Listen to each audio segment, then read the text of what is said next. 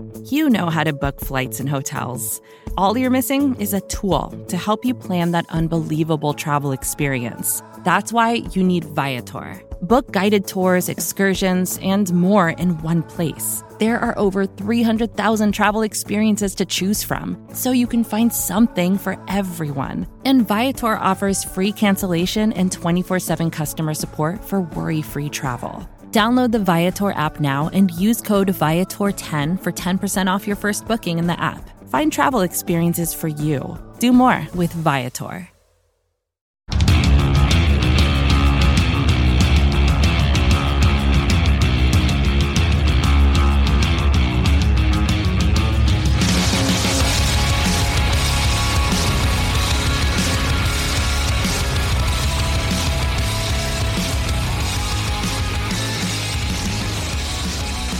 Hello, New York Giants fans, and welcome to a Christmas Eve edition of your Valentine's Views podcast here on Big Blue View Radio, part of your SB Nation family of podcasts. I'm your host, Ed Valentine of Big Blue View. Today we're going to preview the Giants' Sunday game against the Philadelphia Eagles, and we will also talk to Scouting Academy Director Dan Hatman about the current state of your 4-10 Giants, where they go from here, how they might look to get out of this decade-long morass of largely bad football, bad decision-making that they have been in since winning the 2011 Super Bowl. We'll get to that in a few minutes, but first let's talk about Sunday's game a little bit. If you read the Big Blue View staff predictions that we posted on our website on Thursday, you know that none of the Big Blue View contributors, including yours truly, are picking the Giants to win. I wouldn't have expected anyone to do that. I honestly don't see why anyone would pick the Giants to win this weekend. The Giants do have one advantage going into Sunday's game, in that the Eagles did play on Tuesday night, while the Giants played on Sunday. So the Eagles will be coming off of a short week, while the Giants, of course, have a full week of preparation for Sunday's game. In all honesty, though, I do not believe that is going to make any difference whatsoever.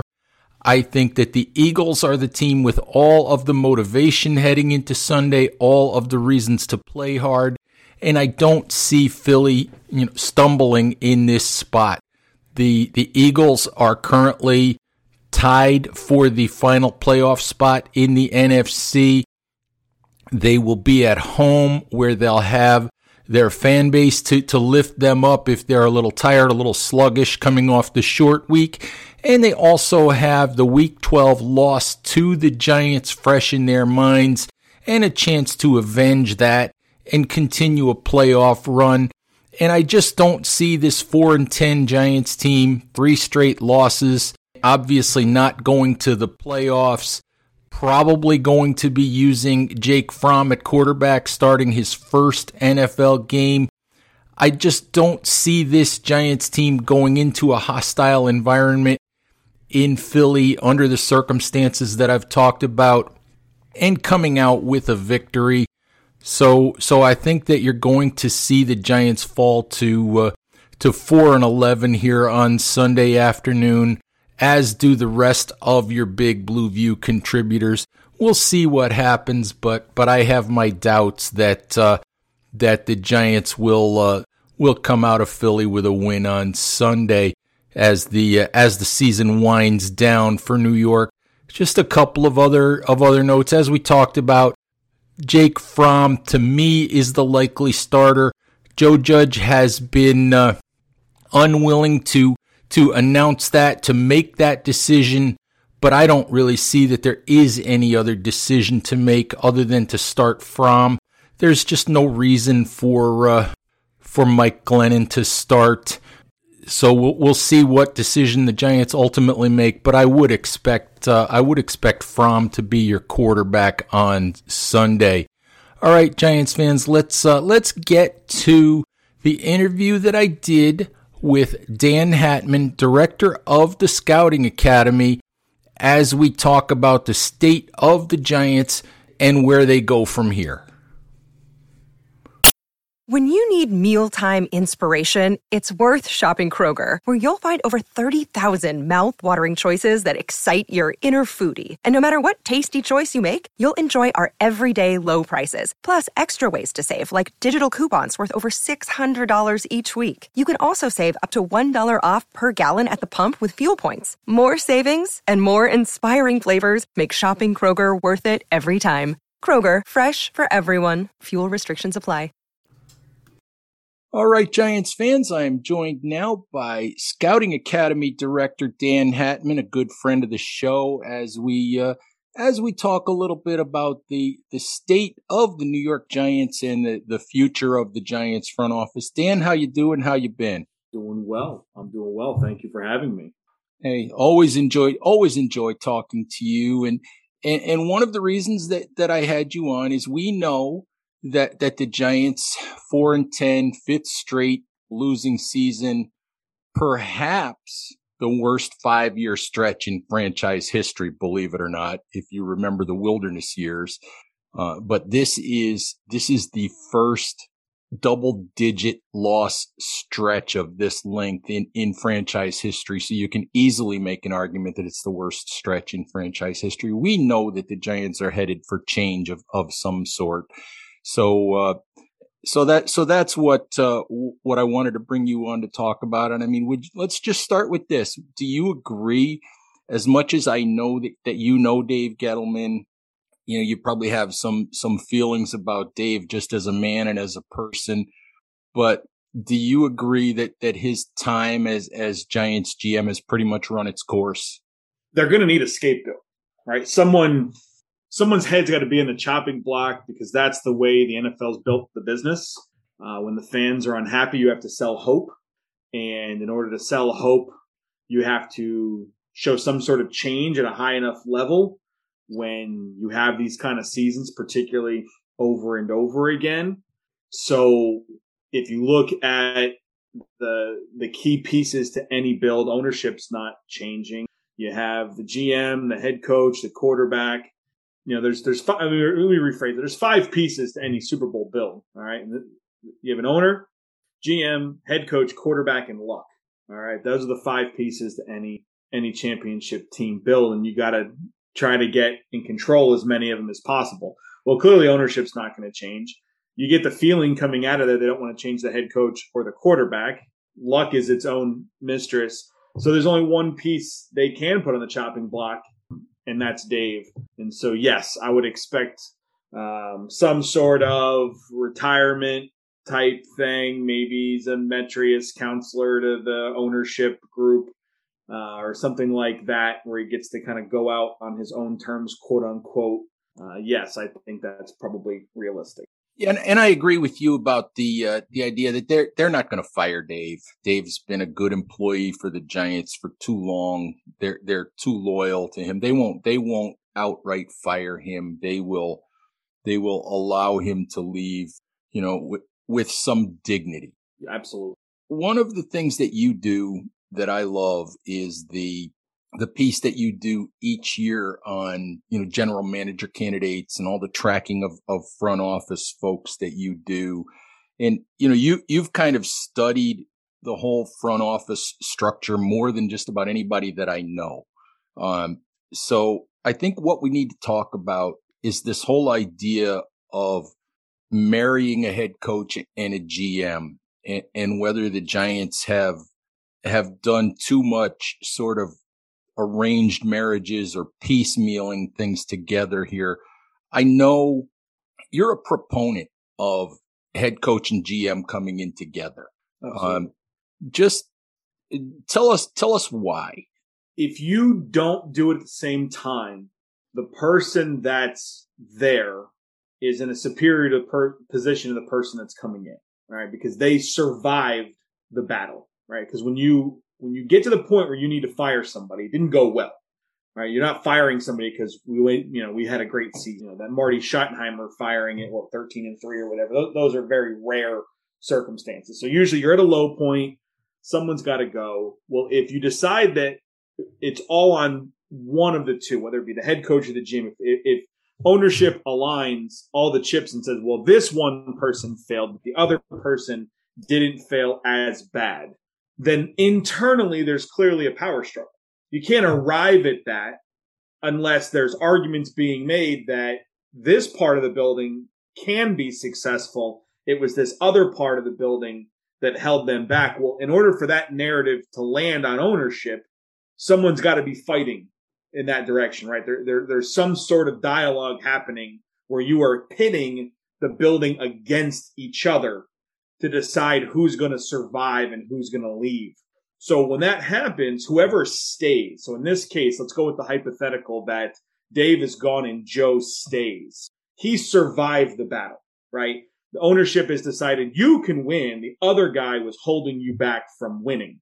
So they're putting their chips behind that person. So whoever accepts the general manager position afterwards isn't really a clear conduit to ownership, isn't really in charge. They are subservient to this head coach, at least in the short period of time. If the new GM wants to be in the power position, they need to work on getting that head coach out so that they can bring their own in. You're just setting up infighting. Unless the new GM is going to come in a Sean McDermott, Brandon Beane, where they were already a unit in Carolina. They wanted to be together. And then Sean got Brandon to Buffalo to do that. So unless Joe has his guy and the GM candidate is Joe's guy, and they were talking for years about what we would build together, and you're going to get the band back together, so to speak. Unless you strike gold with that, you're looking at an arranged marriage. Look at a Joe Douglas, Adam Gase, right? So when Adam was there, he wins the power struggle. He survives versus Maccagnan. And then he's on the hiring committee. Adam Gase is on the hiring committee and picks Joe Douglas, who he worked with in Chicago for like 9 months. Joe comes in, they spend that, 8 months together where it doesn't work, and Joe's already working on getting his coach in. So now Joe's got to get this coaching staff out so he can get his coaching staff in. Well, of course that year doesn't work.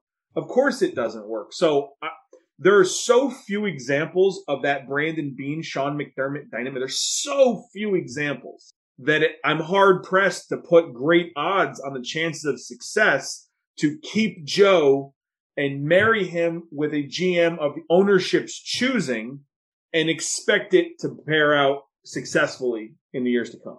Unless, of course, it's a GM of Joe's choosing. And again, Adam Gase picked Joe Douglas. Right. He said Joe's a GM I can work with. And it didn't take Joe a year to turn around and be like, but you're a coach I can't work with. Let me go get Robert Saleh and move on from here. So even if Joe picks a GM, unless this GM would have picked Joe, again, unless they've been sitting together for the last 6-8 years talking to each other saying, man, if the two of us could just get together, we could. I mean, there are guys doing that around the league. Don't get me wrong. There are head coaching candidates and GM candidates discussing what they would like to do if they could ever hook up at some point, if that timing could strike. So unless this GM candidate really wants Joe Judge, and again, I'll pick a name. So there's like Ed Dodds, the name that comes up a ton on every list you ever see, right? Because Indy's successful. And before that, he was with Seattle, and Seattle was successful. The narrative is Ed Dodds, therefore, must be successful. All right. So let's say you go out, you convince Ed Dodds to come be the GM. Has Ed Dodds been dreaming for the last 6-7 years that his one and only chance to be a GM, his one and only chance, has he been dreaming that Joe Judge was his coach? Because if he hasn't, he's going to fire Joe Judge in a year and he's going to pick his coach. And then what have we done here?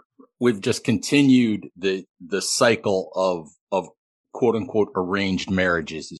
So it's the one counterpoint I'll say to the timing is I had a guy in the league hit me with this theory here recently, and it kind of hit me sideways because I hadn't spent a whole lot of time considering it.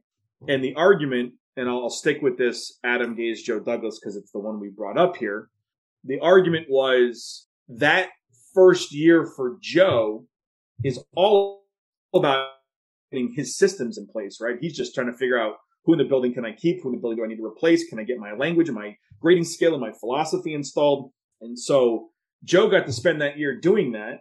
Then you move on from the coach. And now when you bring in your coach, your systems are in place. Maybe it works out better. That was the hypothetical proposed to me. Not that we have a lot of examples of this, but is a lame duck coaching year actually a benefit to a GM candidate? Because they don't have to worry about that first year. That's not my coach.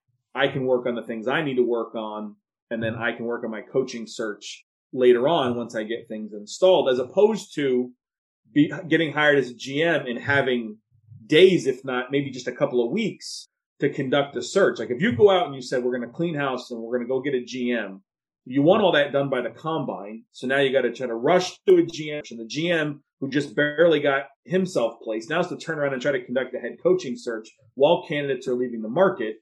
And so that timing, that 5 weeks becomes so crazy that this person's argument was for the GMs coming into a lame duck may not be the worst thing, because then you can actually conduct a head coaching search with a year's prep as opposed to 2 weeks prep.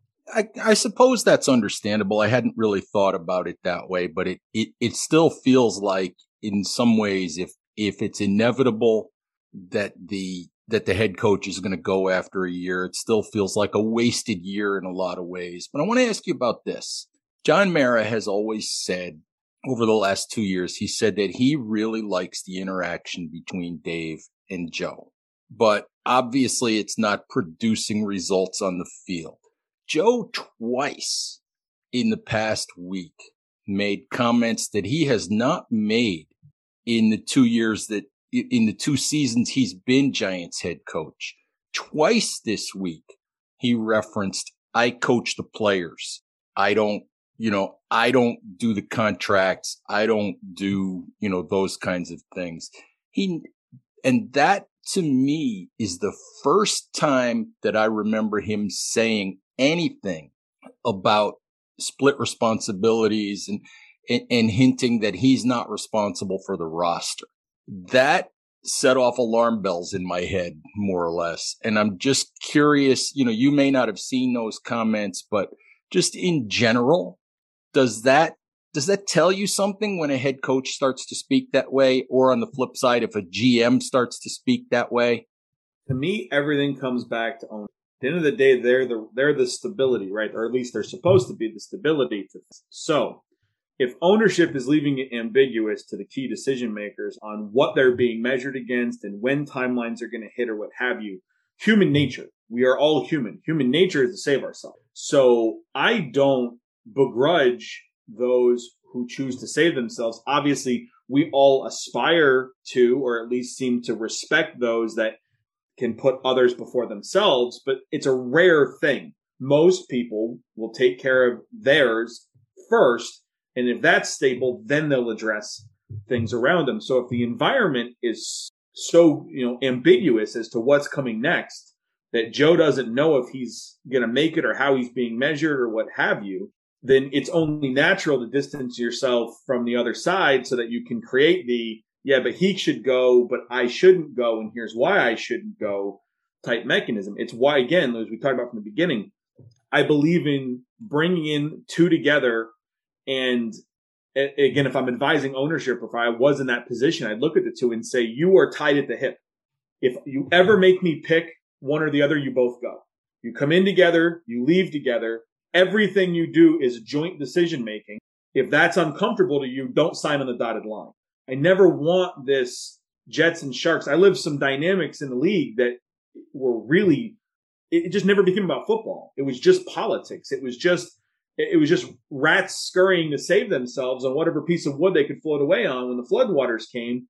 Like, why would you create those environments? So if this is the first time that you can recall Joe saying those kind of things, my question would be, is this the first time he's felt like he's going down with the ship, or what? It feels fluid to him enough that he feels like he needs to position himself towards some sort of dry land in order to keep a roof over his head, put food in his family's mouth, and try to do the job that he came there to do, which is, again, why I look at it and say, like, you need to be clear with your people internally about timelines and measurement or what have you, so that we can be unified. The problem is that when you have 10 losses, obviously when you go to press conferences, you're going to get questioned. Why are we here? Why aren't we moving towards the other side of things?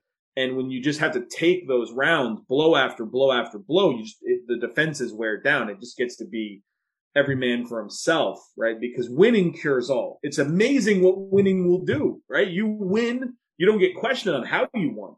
No one goes to the press conference and says, how did you win? It's just congratulations for it, right? But if you lose, we always need to point a finger at somebody and say it's their fault, right? That player missed a kick, or this guy dropped the ball, or you screwed up the timeout situation. Like, we love the blame game afterwards, but every week you're talking about 150 people putting in an entire work week for a 3.5 hour game. Like, there are so many moving parts. There are so many hands that touch the product, from the people that wrap the ankles to the people that make sure the shoulder pads are there to the people that call the plays and the players themselves that have to be rested and hydrated in order to do the job. There are so many people involved. The blame game quickly, to me, falls apart because you have to set it up where 150 people's work product, usually 60, 80, 100 plus hours a week from all of those people, you have to direct all those man hours towards a single outcome. You have to get everybody moving in the same direction. And so if leadership can't achieve that, if it's fractioned, if people are running around in different directions, if everyone's trying to save themselves, that's a leadership problem. We never got our people aligned in one direction, believing one thing, moving as a unit. Because when you listen to teams, even those that stink, right? Detroit's not having a great year. Obviously, it's earlier in the regime, but they're not having a great year. But there's a message, there's a vision. Like, we're talking about the same things. Whereas when we get to these points for a team like the Giants, it does seem more fractured throughout. So I did some study of head coaching tenures, and what I found was that most long-term successful head coaches are guys, if they come in and they have a poor first year, there is probably 85, 90% of the time, there is a clear progression on the field in the second year. It may not be a playoff progression, but it might be from 2 wins to 7 wins. It's rare in the study that I've done that a guy that has put a product on the field like the Giants have the last 2 years turns things around in a third year and then goes on to have a long-term successful coaching career, in that particular place. So with that sort of preamble and knowing your preference for, marrying guys at the hip, you're John Mara, you're Steve Tisch. Do you make an argument at this point? Have you seen enough from your perspective that you think, Joe Judge and Dave Gettleman could be successful, or are you at the point where you would sweep this thing out and start over again? I'm going to sweep it out and start over. I don't agree with everything that Jed York's done in his tenure in San Francisco, but he had a situation where Trent Baalke and Harbaugh fought, right? And that marriage fractured. Baalke won, Harbaugh's out, and then Baalke goes and he hires Chip Kelly. Chip Kelly comes in, first year doesn't go well, and they're already feeling the seeds of doubt and who's going to stay and who's going to go and have you. And, this is the game of telephone comes through. But the story as it was relayed to me is Jed went to Chip and said, I know it's not fair. And I know I haven't given you time to prove whether you can or can't do it. But I'm not playing this game of picking and choosing one or the other forever. I'm going out and I'm picking a unit. And so we fired Chip Kelly. They went out and they got Lynch and Shanahan as a unit on 6-year deals, told them they're riding and dying together. And that team was back towards the Super Bowl in just a matter of years. Now, injuries and whatever else, I'm not saying that they're the pinnacle of play, but Jed York stopped the every 2 years. Someone's got to go restudy. Of course you can't judge anybody when every 2 years you're changing things. It's been the model of the Jets for a long, long time. No one ever knows who does what or how it went or what it could have been, because before you get there, some major piece got moved and then new systems have to come in and new people have to come in. You're onboarding all the time. I don't see the value in changing things every 2 years and then hoping you can measure who was successful and what was successful, as opposed to, if we're going to make a move, we clear the decks, We put together a pair of people that desperately want to work together to build a championship team, and then let them go and support them. I don't get the sense that's what's going to happen here. But if, Mara and Tish called me and said, what would you say? I'd say you look Joe Judge in the eye and say, I don't know if it's fair. I don't know if we're necessarily nailing, who you are and what you're capable of. But we're going to bring in a pair of people that want to work together to build this. We're going to give them no prerequisites. We're not going to tell them they have to keep Daniel Jones. We're not going to tell them they have to keep Joe Judge. We're not going to tell them they have to do anything. We're going to hire 2 people that we think can run a ship, and we're going to let them go run the ship. Interesting. I don't disagree with that. I wouldn't disagree with that if that's what the Giants did. Like you, though, I don't think it's what they're going to end up doing. I think they desperately want to be right about Joe Judge. And I think that they're probably going to double down on him and hire someone, with a similar background, to be the GM. But we'll have to see. The larger question, Dan, and I know that, that you have, some experience with the Giants but it was a good while ago now. But the larger question is, why has it been so bad for so long? I mean, we hear people say, well, the Giants are stuck in the way that they used to do things. They turn inside too often. They don't know how to evaluate their own players. They overvalue, their own guys. I think there was an example of the Giants asking for a 1st-round pick for Evan Engram at the trade deadline this year, which was kind of ridiculous because I think he might have generated a day 3 pick at most. But the question is, from the outside kind of looking in, why do you think that the Giants more or less haven't been able to get out of their own way for a decade now? I think the thing that gets hard is that and you mentioned this before, I've studied GM and philosophy and hiring and the process for a long, long time. And that naturally leads to this point of trying to establish what things work for a GM. What do they need to do? What do they need to have? How do they need to operate? How do they need to structure? And the thing that came up in all of that research and study is that none of these people, whether it be a GM or a head coach, none of these people are walking into a vacuum. This is not an expansion franchise where every office needs to be filled. They're walking into a place where they maybe get to change 10, 15 people a year, but that leaves 100 plus people around them that are not theirs. There's a learning curve both directions, right? So the established staff have to learn new things, and the new people have to learn the established staff. And it happens everywhere, all the time. And I'm not advocating for a house clean of 150 people every regime change. Don't get me wrong. But I think the thing that gets hard with a team as loyal as the Giants, which should be fantastic in a support mechanism. Man, having loyal ownership that believes in you and wants you to succeed is one of those things you aspire to in an owner. I still believe there will be people that will really want to work for the Giants because they know when I get there, if they believe in me, they're going to believe in me, right? They're going to give me every opportunity to prove myself. I do think that's a strong suit.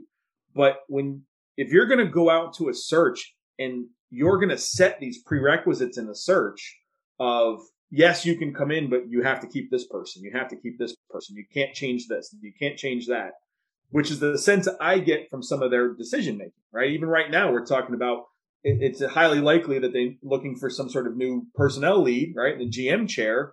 But that person is going to be told, you're going to give this quarterback and this head coach at least another year before you're allowed to do anything. So if you're giving those mandates to those decision makers, they're operating under constraint from the beginning. And then you're trying to build. It's like when Dave came in, they were trying to still build around Eli, right? You're going to come in, but we're going to make Eli go out with one more ring was the vision. So now you're operating under constraint. You're making all those decisions under the constraint of, I have to get Eli surrounded with enough pieces to go win one more time in the next 2 seasons, period. And then when that fails, now I have to recycle things and reset to, okay, now I'm not trying to build around Eli. Now I got to go find the next guy and build things that you need to take a quarterback who's not ready to the point of being ready and build that way. So again, if you come into this situation, all right, most likely you got to keep the quarterback, most likely you got to keep the head coach, then your early build, your first year or two in that chair as the new GM is going to be giving those people what they say they need in order to be able to then measure whether or not they're actually competent enough to do their jobs. And then if you determine that they're not, all those resources that were directed towards determining whether the current head coach and quarterback are competent may not be useful resources when you go to pivot to the new head coach and quarterback, depending on who they are. And so to me, that's the cycle. Like, I feel like every time they go into this, they're loyal to the point of like, well, I'm not going to change everything. I'm just going to change this one thing. But then the new thing that comes in to this one chair, we're going to force them to deal with all these pre-existing conditions, but yet expect this new piece to revolutionize things. Like, hey, come in and be this one piece, change nothing else, but still revolutionize the whole machine. And I'm not sure I'm following the logic on how that's going to increase efficiency. It's interesting because I had the same kind of thought about Dave Gettleman coming into the job in 2018. I kind of thought, and I don't have inside information on this, I always thought that Giants GM was a job that Dave desperately wanted.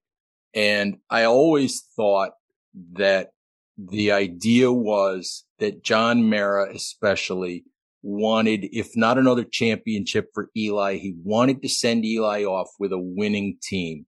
And I always thought it was, Dave said, I will take that condition. And I always thought that at least in 2018, which is an off season he's been hammered for because of some of his decisions in that off season, I always thought it was about not a long-term rebuild. I always thought it was about short-term trying to make something with Eli. And because of that, and because of two coaching staffs, there's a lot of failure on Dave's resume with the Giants and a lot of odd looking decisions and mistakes.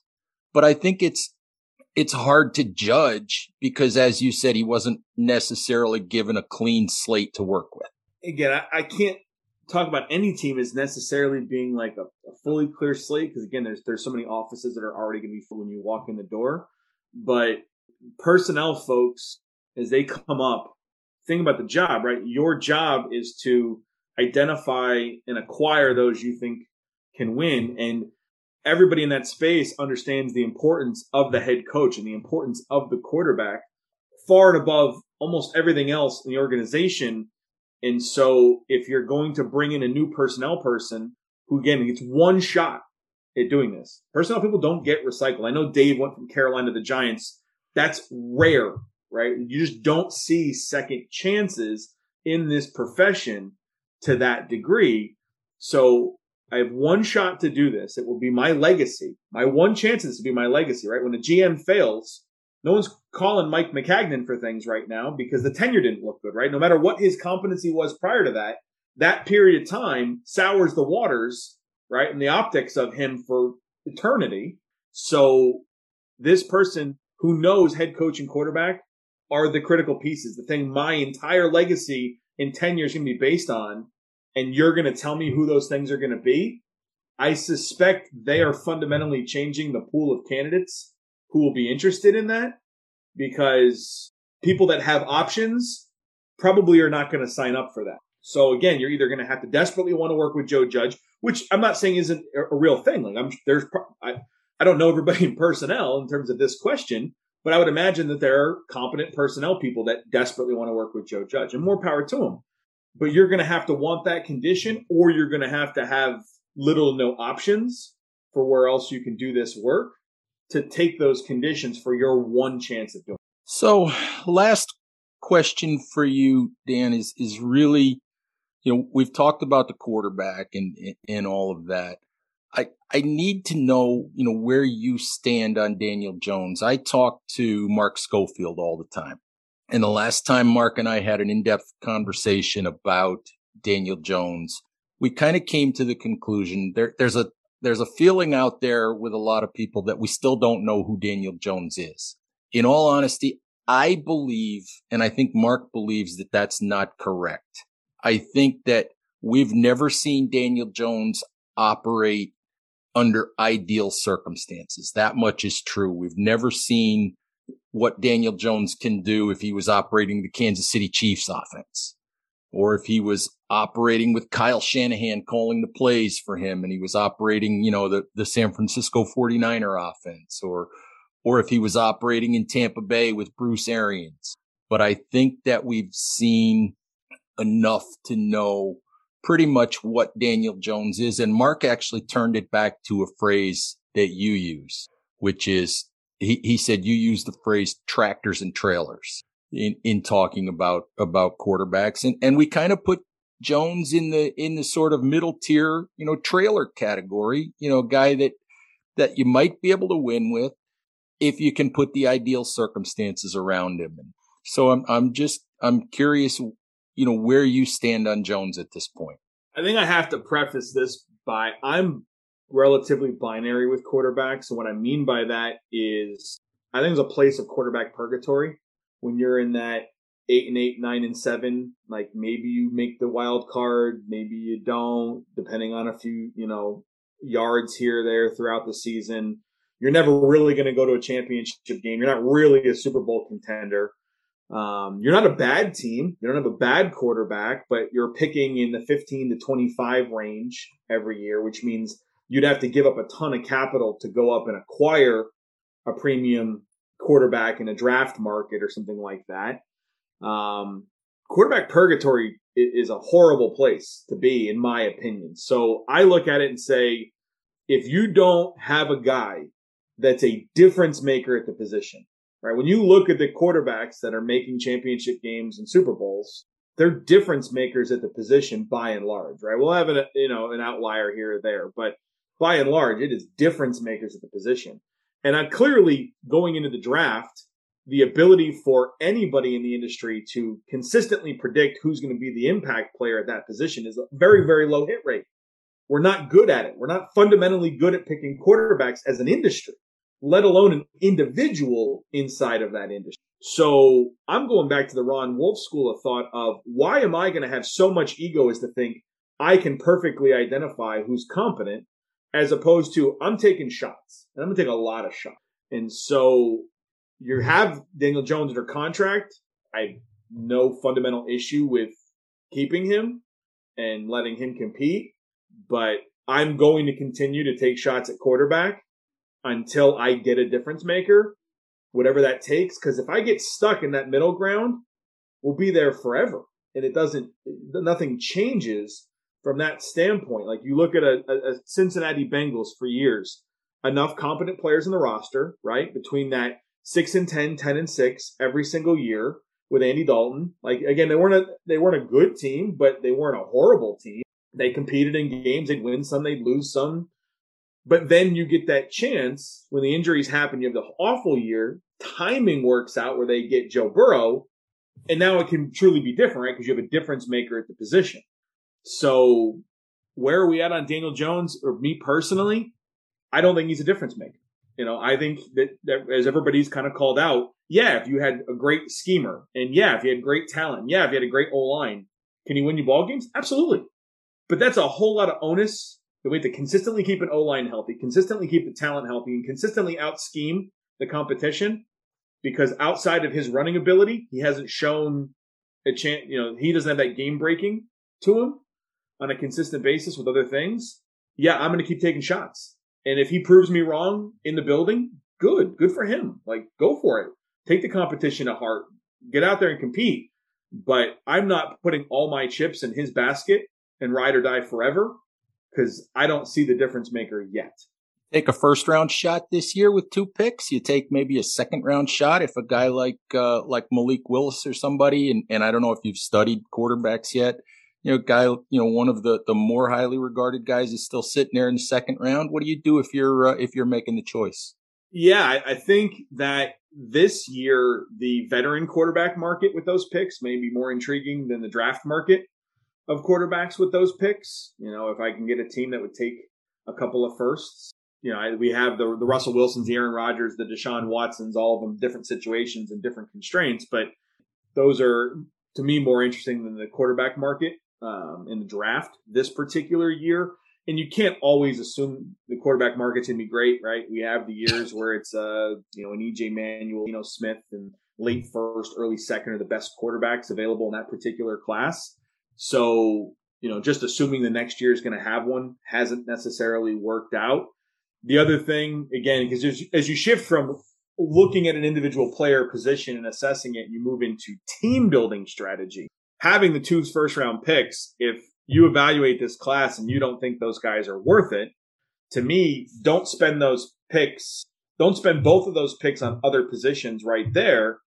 Take one of them and punt it for more picks, right? Turn that 1 first-rounder into 2 or 3 first-rounders to someone who does think that quarterback class is great. It was my argument when they had the pick for Saquon Barkley, right? Number 2, like that number 2 pick could have accumulated lots of other resources. Like when the Jets went to 3 for Darnold, 3 2s to move 3 spots. You could have gotten 3 2s and moved to 6 from the 2 hole. And is Saquon there? No, I'm not guaranteeing that at all. But Quentin Nelson went 6. That didn't work out too bad for Indy. Like Indy with Quentin Nelson and 3 2s looks better than Saquon Barkley by itself, right? Right. So to me, those are the kind of decisions. Like if I'm sitting there and I realize, you're never one player away, unless you have really premium players at really premium positions, pass rusher, quarterback, corner, what have you, then I'm going to take that resource and try to multiply it and then have more shots down the road. Like, Philly's sitting on 3 first-rounders this year. That's a great position to be in. They could go attack the quarterback market again, veteran, otherwise, or again, continue to kick the can down the road and turn one of those, you have 3, take one of those first-rounders, turn it into 2 more, and you can continue to have 2 first-rounders for years. If you can have a little bit of foresight to that. Imagine having 2 first-rounders for years because you bit the bullet once to get the 3, but then continue to turn one of those into multiples rather than saying, I need 3 of this class. Say to yourself, I always want 2 of every class. There you go.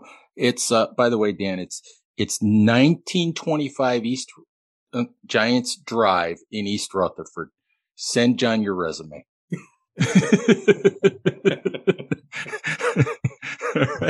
All right. Hey, as always, Dan, we always appreciate your insight.